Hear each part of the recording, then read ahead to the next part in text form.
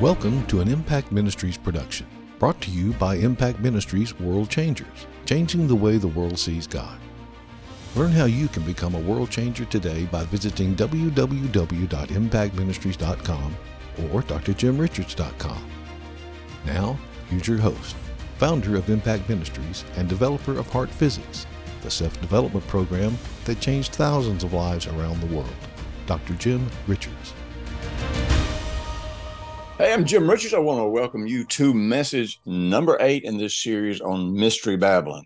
Now, man, I got so much I want to cover it. I just got to jump right into this today. Now, we're talking about portal to the gods. And you have to understand that Babylon, which is the city from which the great harlot gets her name, she is called Mystery Babylon. Now, like I've said before, there are a lot of people, and they may be right. They're trying to figure out if there's one particular city in the world from that gives us the location of Mystery Babylon. I don't think it's any one particular city because it's a mystery. I think it's a spiritual influence that works in all of the financial centers of the world. And as we've talked about all through this, the power of Mystery Babylon is that it works around the economy, and the kings of the earth, the leaders of the world, are able to seduce people and get people to make all manner of compromises as long as they keep the economy rolling. And so this is the power of Mystery Babylon. But along with this, we've got to remember that Mystery Babylon isn't just an economic factor, that this is a Luciferian-based religion. And it's all about accomplishing the goals of Lucifer himself, who rebelled in heaven, who declared war against God, and who invaded the Garden of Eden and brought sin into the world, and has always sought to destroy man. He can't destroy God. He can't win the battle against God. And really, he can't willfully destroy man. He can only deceive man. And so this is why the Bible says that the love of money is the root of all manner of evil, because this is the primary seduction, money and power, that is used to destroy believers and get them to compromise their life. Now, you might say, well, why did you call this the portal to the gods? We know that the Bible indicates that there are portals in different places in the earth. And at these portals, these were the places where the angels who rebelled in heaven, this is where they crossed over from heaven to earth. For example, one of the most well-known places of one of these portals is in Caesarea Philippi. Now, by the way, this is where Jesus taught about how that we as believers have authority and the gates of hell cannot prevail against us. Well, why did he choose that particular message in that particular place? Well, because this was considered not just a portal where fallen angels crossed over, but this was also considered the portal into Hades. Whether that's true or not, I don't know, but that's basically the way it was viewed in Bible times by people who were following God.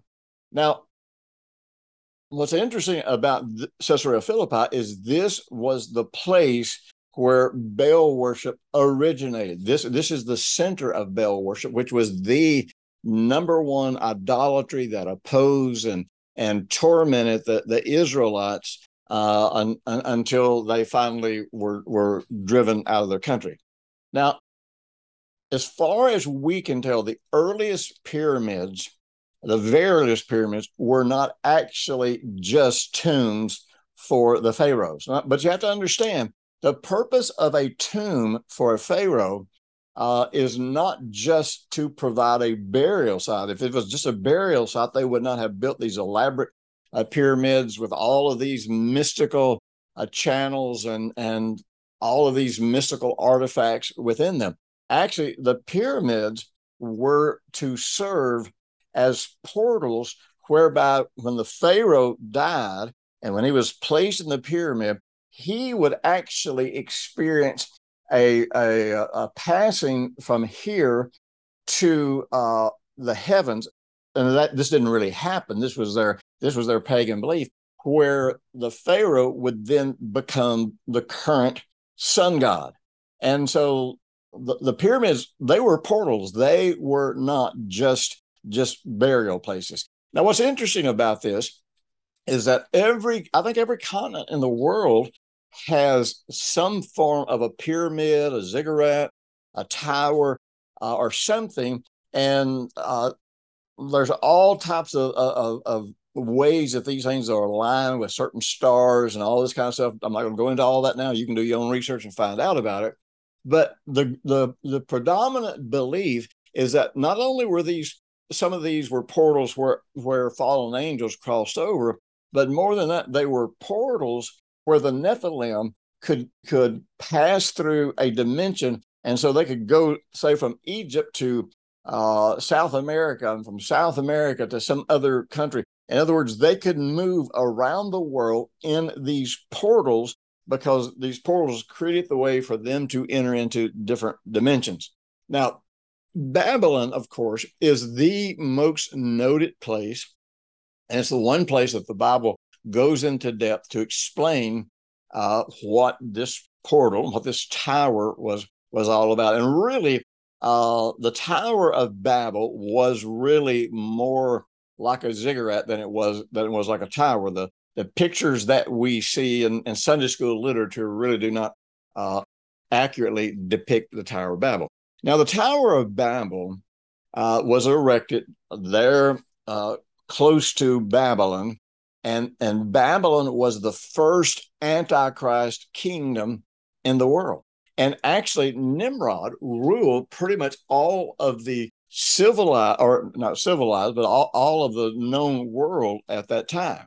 Now, the Tower of Babel was the edifice and the source of mystical power, where they put their hope and their security, and really, which made them believe that they would be able to defy God and be protected from the power of God. Now, one of the greatest things we learn from Mystery Babylon is that we have this one time when all the people of the world spoke one language.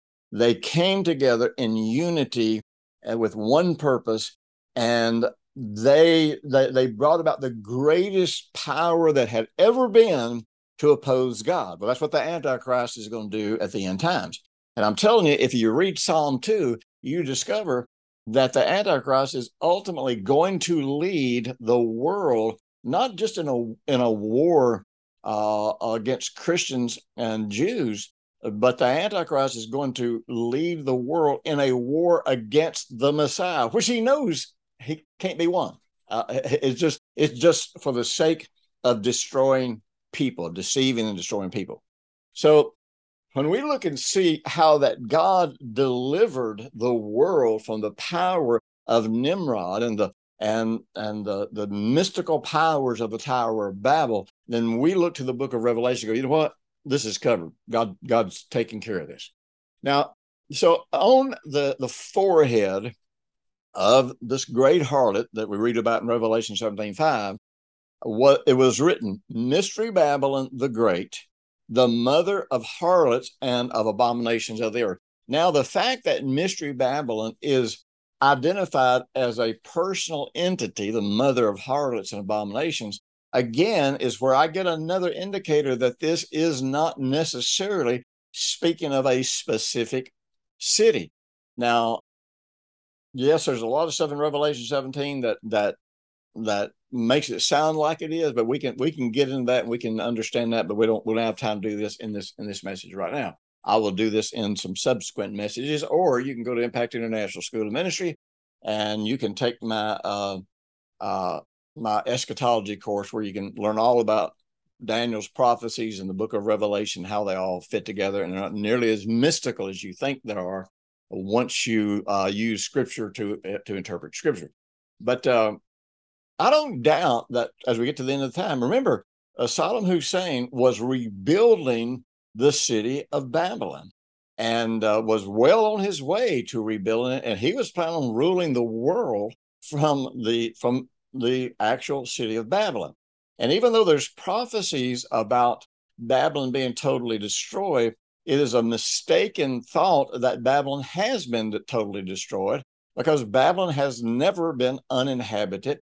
They were destroyed. Babylon lost its influence. But anyhow, I wouldn't doubt if the city of Babylon is rebuilt and the Antichrist tries to turn that into the home base for his kingdom. May not. I really don't know, but it really doesn't matter, because that city itself is not in of itself Mystery Babylon. Mystery Babylon is this demonic being that's called the mother of all harlots and the mother of all abominations of the earth. So now here's the amazing thing. Every cult, every occult, every pagan religion, every form of idolatry, everything that disagrees with Scripture, every concept that ever disagrees with Scripture, every false scientific fact that seems to disagree with Scripture, actually all of it has its roots in Mystery Babylon, which tells you this cannot be just an individual city. But anyhow, by understanding Babylon and the source of their demonic power, we can understand some of the factors about the final Antichrist. Now, Genesis 11:1 says the whole earth was of one language and of one speech. Now, it's very important that you understand that speech, learning a language, actually affects the way your brain works. So when all people spoke one language, that all people had a tendency to think the same way. Their brains actually work the same way. Now, there will never be the unity of language on planet Earth again the way there was at Babel. But what we do have today through socialism is not requiring everyone to speak the same language, but socialism is trying to get everyone into agreement as far as what's the right thing to say, what's the wrong thing to say, political correctness, all these things. Because once you change the language, once you redefine words, you have control to some degree of how people's minds, how their brains actually work. So, and we also want to touch base with a concept. We know that the key to harmony, groups of people harmonizing, can create influences here on planet Earth that seem to be supernatural. They're not, but they seem to be. God created us. He gave us authority here, and we can use that authority for good. We can use that authority for evil. In Matthew 18, it talks about if two of you agree on earth concerning or touching anything that they ask, it will be done for them. Now, what's interesting is, first of all, that word agree comes from the word symphony, and a better interpretation of that is to harmonize. That's what a symphony does. A lot of different instruments playing a lot of different notes, all at the same time, but all of those notes harmonize. There is a power in harmonizing. And in fact, one of the concepts of righteousness that will help you understand righteousness better than anything is harmonizing with God. And I've got some new teaching I'm going to be releasing on that real soon, even though I've talked about this for years. So, but I want you to understand this harmonizing, we get the idea that if we can just get a bunch of people at the same time to pray about something, that this will somehow move God different than the prayers of one individual. That is, number one, that's not what the Scripture is saying. Number two, that can't be so, because God is sovereign. Sovereignty doesn't mean God's in control of everything. Sovereignty doesn't mean that God can do anything he wants to, violate his word, lie, and all that kind of stuff. Sovereignty means that God cannot be acted upon by an outside source.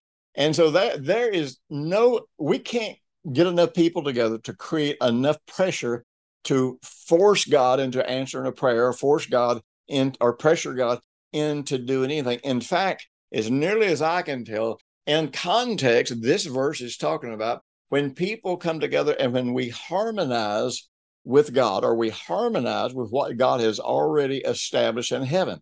That's what using authority is. That's what the keys of the kingdom are about, is that when we know what has been established in heaven, and when we harmonize what's happened in our life with heaven, we do that with harmony. We say, okay, what did God declare legal? And that's happening in my life, or not happening in my life. Okay, I'm going to declare it legal for this to start happening in my life. And if there's something that happened in my life that through the death, burial, and resurrection of Jesus has been declared illegal, then I'm going to say, nope, that's illegal. You can't happen in my life. And that's what authority is based primarily on harmony. Now, Genesis 11, 3 through 4 says, so they said to one another, let us make brick and let's burn them thoroughly. And they had brick for stone and slime had they for mortar. Now, what's really interesting is many of your Hebrew scholars say that this was the first expression of socialism in the Bible.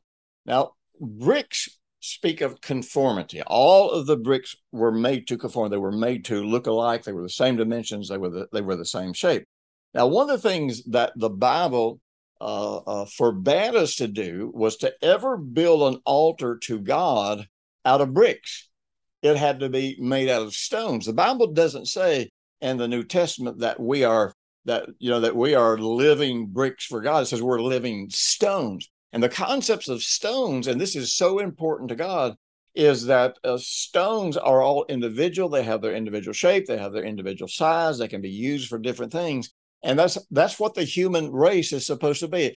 Individuals fitting together, and every person being who they want to be, and every person giving themselves and pursuing the things that they want to pursue.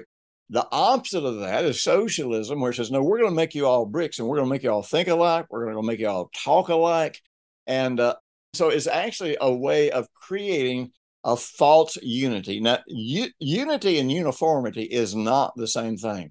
And so when people are controlling other people's behavior or forcing other people to use the same terminology, use the same words, pretend like they believe the same thing, march in a line, that's uniformity. That is all externally. Unity is something that happens internally, and it has to do with us agreeing with God, not us agreeing with each other.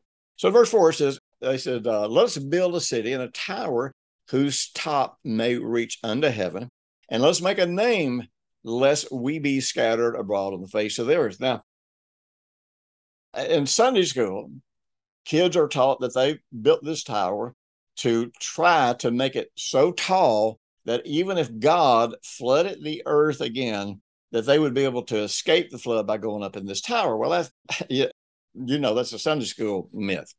Number one, the tower was not big enough to actually be able to sustain that many people going up in the tower to escape the flood. Number two, they built it down in a valley. They didn't build it up on a hill or on a mountain. So this is not talking about trying to build tall enough to reach into heaven. They were not that naive. This concept of reaching into heaven is actually talking about a portal that makes it possible for them to connect with the gods. The tower was a gate into the heavens, access to the gods that they worshiped.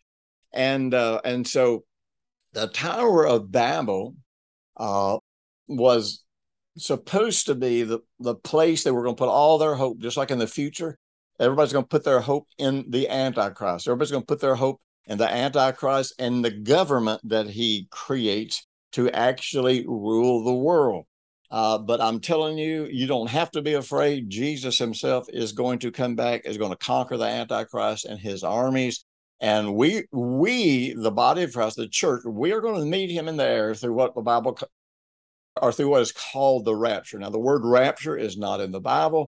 That is taken from a Greek word that's translated into Latin, but the concept of the rapture absolutely is in the Bible, and it's expressed through typology in the Old Testament, and it's straightforward taught in the New Testament. We will be delivered from the wickedness of this world.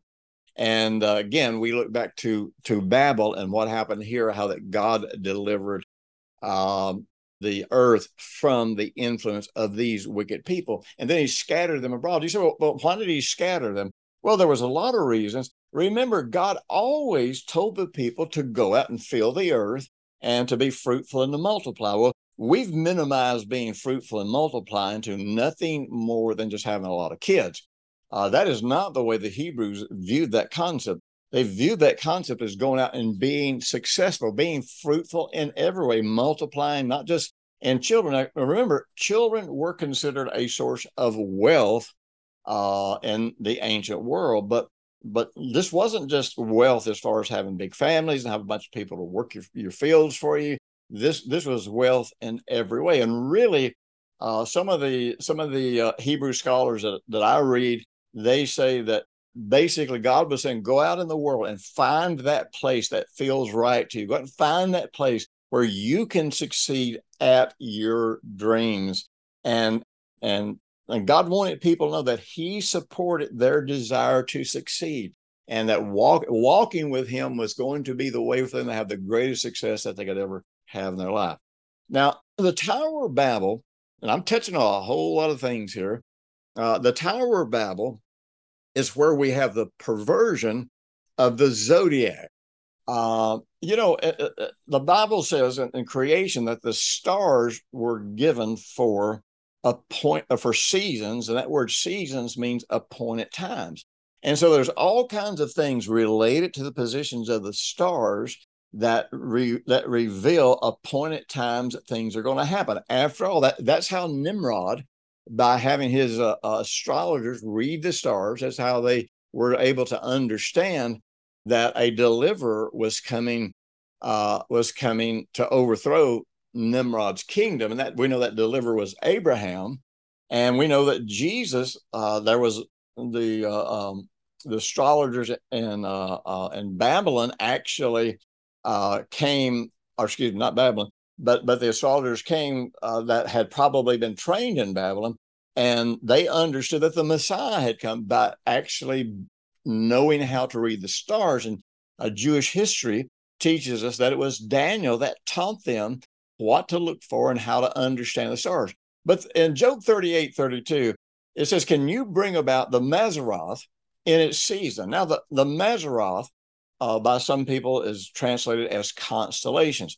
Now, originally, before there was a written word of God, what we call the zodiac, God called the Mazzaroth. And in the Mazzaroth, instead of these perverted symbols of the zodiac, we had the entire story starting in the book of Genesis, going through the fall of man, going through a Savior coming, the Savior dying, the Savior being raised from the dead, the Savior coming the second time.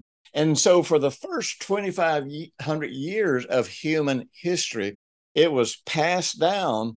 And these are people that lived to be 600, 800, up to 900 years old. And so they were looking at these stars every single night, and none of them were blacked out or were blocked out by street lights. And so every time they looked at the different constellations, they not only understood what season it was as far as the natural seasons, every time they looked into the skies, they saw the gospel story for 2,500 years. But it was here at the Tower of Babel that the Mazzaroth became twisted into the zodiac, and it became something that you would use to read your future and the way that it is now.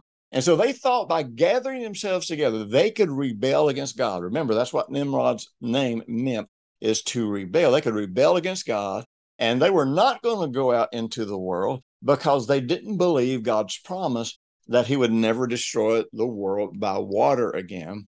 And so they could never find their destiny in the earth.